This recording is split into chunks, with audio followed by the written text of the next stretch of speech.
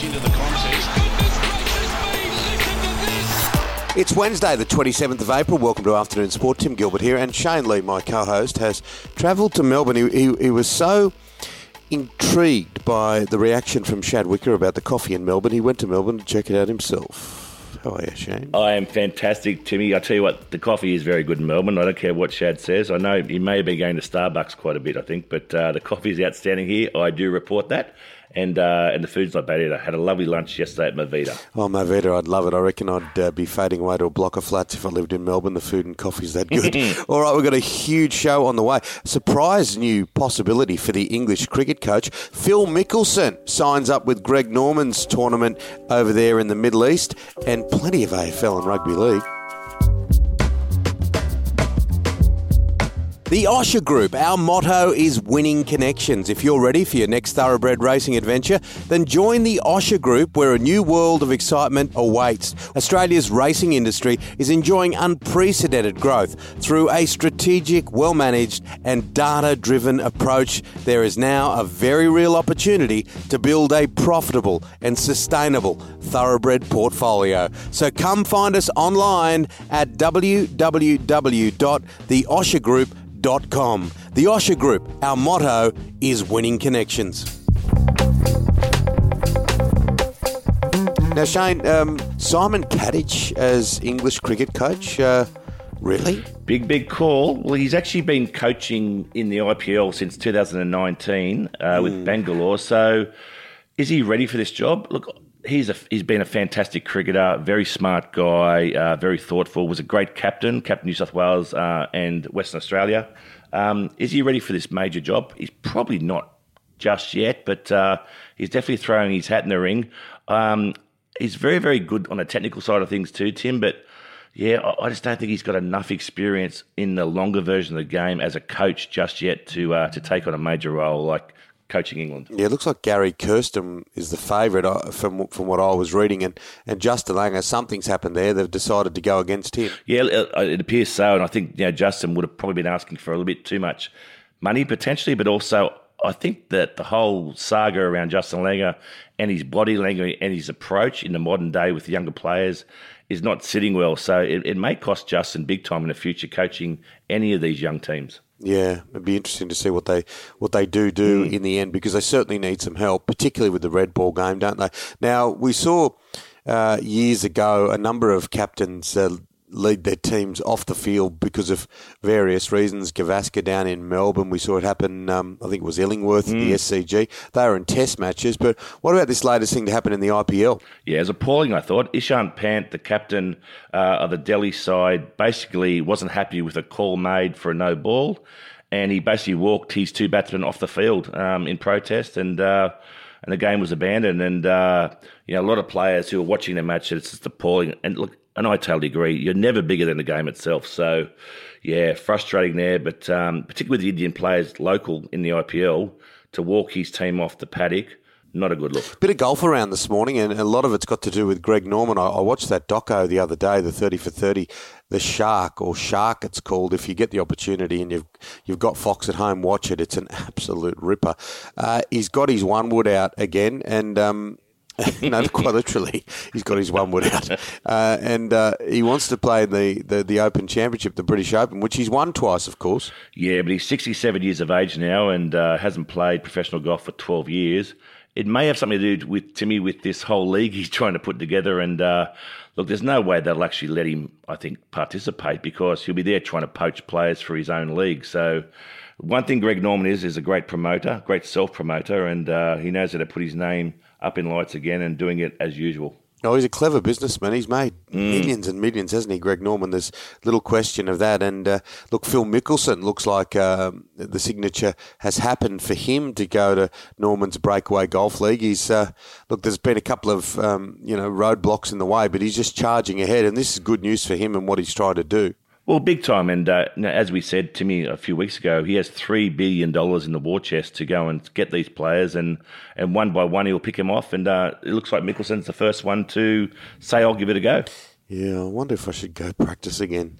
Yeah, big time. There's so much money in golf. There's so much money. There's going to be a huge crowd, biggest crowd ever, they reckon, for the 150th anniversary of the Open Championship at St Andrews. I've had the opportunity, like you have, to be there a few times. It's an amazing place, and these crowds, nearly 300,000 they're expecting. Yeah, 290,000 in total. The former record there was 237,000, but they've already had 1.3 million ticket applications for the 150th. So it's a big, big number. Golf is right up there at the moment, Tim. It's very, very popular, and I think this is the home of golf, the traditional home of golf, and 150-year celebration will be a huge one. Yeah, and I think it continues to be this theme right around the world with sport coming back, crowds coming back, that people just want to go. They want to go and see sport. They want to go and see live music. So, huge crowds at St Andrews for the 150th. Imagine if Cameron Smith won it after his performance at the Masters. Let's hope so. Now, Ange Postecoglou just gets better and better. He's one step closer. They had another 2-0 win, Celtic did, over Ross Country, which still gets them now 6 points clear. Basically, if they beat the Rangers, their rivals, in the next match, that would almost certainly give them the title. And what a huge season it will be for Ange and his Celtic boys. Yeah, absolutely. Hasn't he just done amazing things over there, Ange Postecoglou? They're calling it Ange Ball. Stay with us because we'll be talking AFL, NRL, soccer, and much, much more. Afternoon Sport.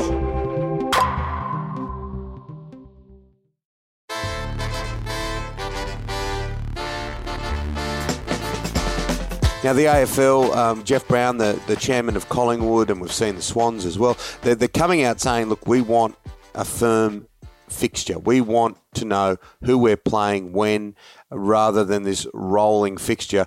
And of course, it needed to be that way because of COVID and everything else. But I get this. I understand this. When you've got fans, and you saw last Monday how many people were at the ground, you want to give them some certainty as to who you're playing. 100%. And the big thing, as you said to me, it was all around COVID, where they had to almost just announce in small batches when these matches were to be played. But, both Collingwood and the Swans, you need to know for your fans, because it involves travelling and it might involve organising flights to get to these matches and to plan your weeks ahead. And, it's really, really tough. A lot of these clubs have done it pretty tough through COVID because they didn't have a lot of people showing up, so they lost money in revenue. And they now want to secure and lock this away because people want to go back to the footy. So fair enough too. This was ridiculous. Corey Horsburgh for Canberra blowing bubbles during the last post. He's come out and apologised, but you do wonder what goes through some people's head to be doing that. As you're lining up to play in a game for Canberra against Penrith on such a solemn day in the Australian calendar. Yeah, it's I know it's mind blowing that someone could not understand the enormity of what they're there for, a footy game, and you're on TV as well when this is happening and the TV camera's going in front of your face and you blow a bubble. Just disrespectful and appalling. Interesting mix. Mike Tyson and Jake Paul, they basically only have to stand in front of a camera and they both get headlines. This is an interesting story.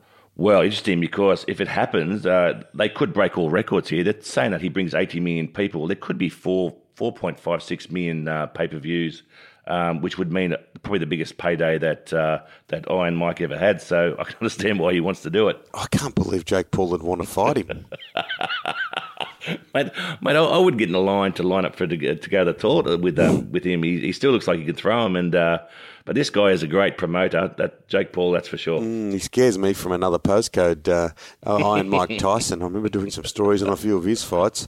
Now the NBA. Look, Ben Simmons. It looks like the saga's over for at least this season. The Nets have imploded, and in the playoffs. So we're not going to see him. Hopefully, he can get fit. He'll come back. But yeah, what a chapter in his life. There's almost a doco series.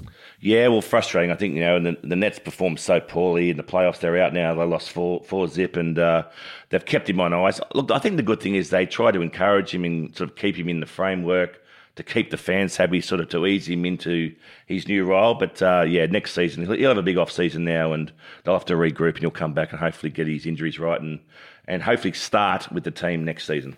Shaquille O'Neal, not easy to grow up in his house. Well, not if I think he's got 3 sons and I think 2 or 3 daughters, and he said basically when his sons turn 18, they're out. Get out, he said. You can fend for yourselves. But his daughters, they can stay as long as they want. Which, it's quite sweet. I think a lot of stuff he's saying tongue-in-cheek, but it's pretty harsh on the boys. Get out. It is a little tough. It's sort of they do grow up with a lot more kids these days than they ever did. But Shaquille O'Neal, it'd be hard to argue with him when he's like 7'20". The mighty Shaq. Now to finish off today, 3 very intriguing, interesting names in the world of cricket. 2 of them no longer with us. It's hard to believe. Dean Jones, Shane Warne, and the great David Boon. Well, being in Melbourne, I bumped into someone last night, and I won't reveal their name because they asked me not to say.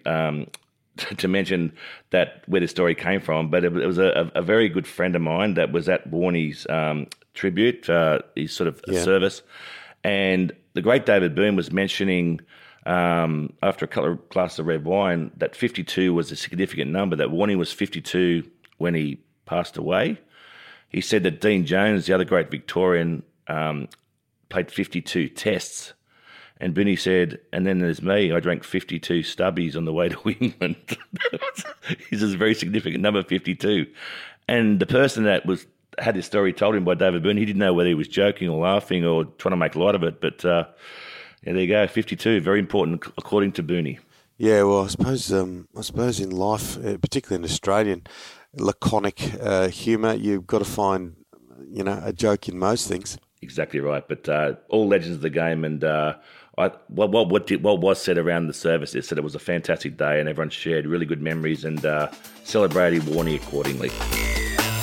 That's it for Afternoon Sport today. Make sure you hit follow or subscribe wherever you listen. Big thank you to our sponsors. Yes, Timmy, thank you to the Osher Group. Yeah, absolutely. Thoroughbred ownership. I love the horses myself. Big thank you to our wonderful producer, Dan McHugh. We're back tomorrow with your daily dose of sport. We'll see you then, guys. Take care. Join us for our Afternoon Sport Racing Bulletin brought to you by Bluebet. What I'm backing and why. Tim Gilbert is joined by racing journalist Matt Jones and professional punter Brad Miller discussing which horses they'll be betting on this weekend and why. Catch the show Friday afternoons ready for your weekend of punting. Subscribe or follow on your favourite podcast app. What I'm backing and why. Happy punting.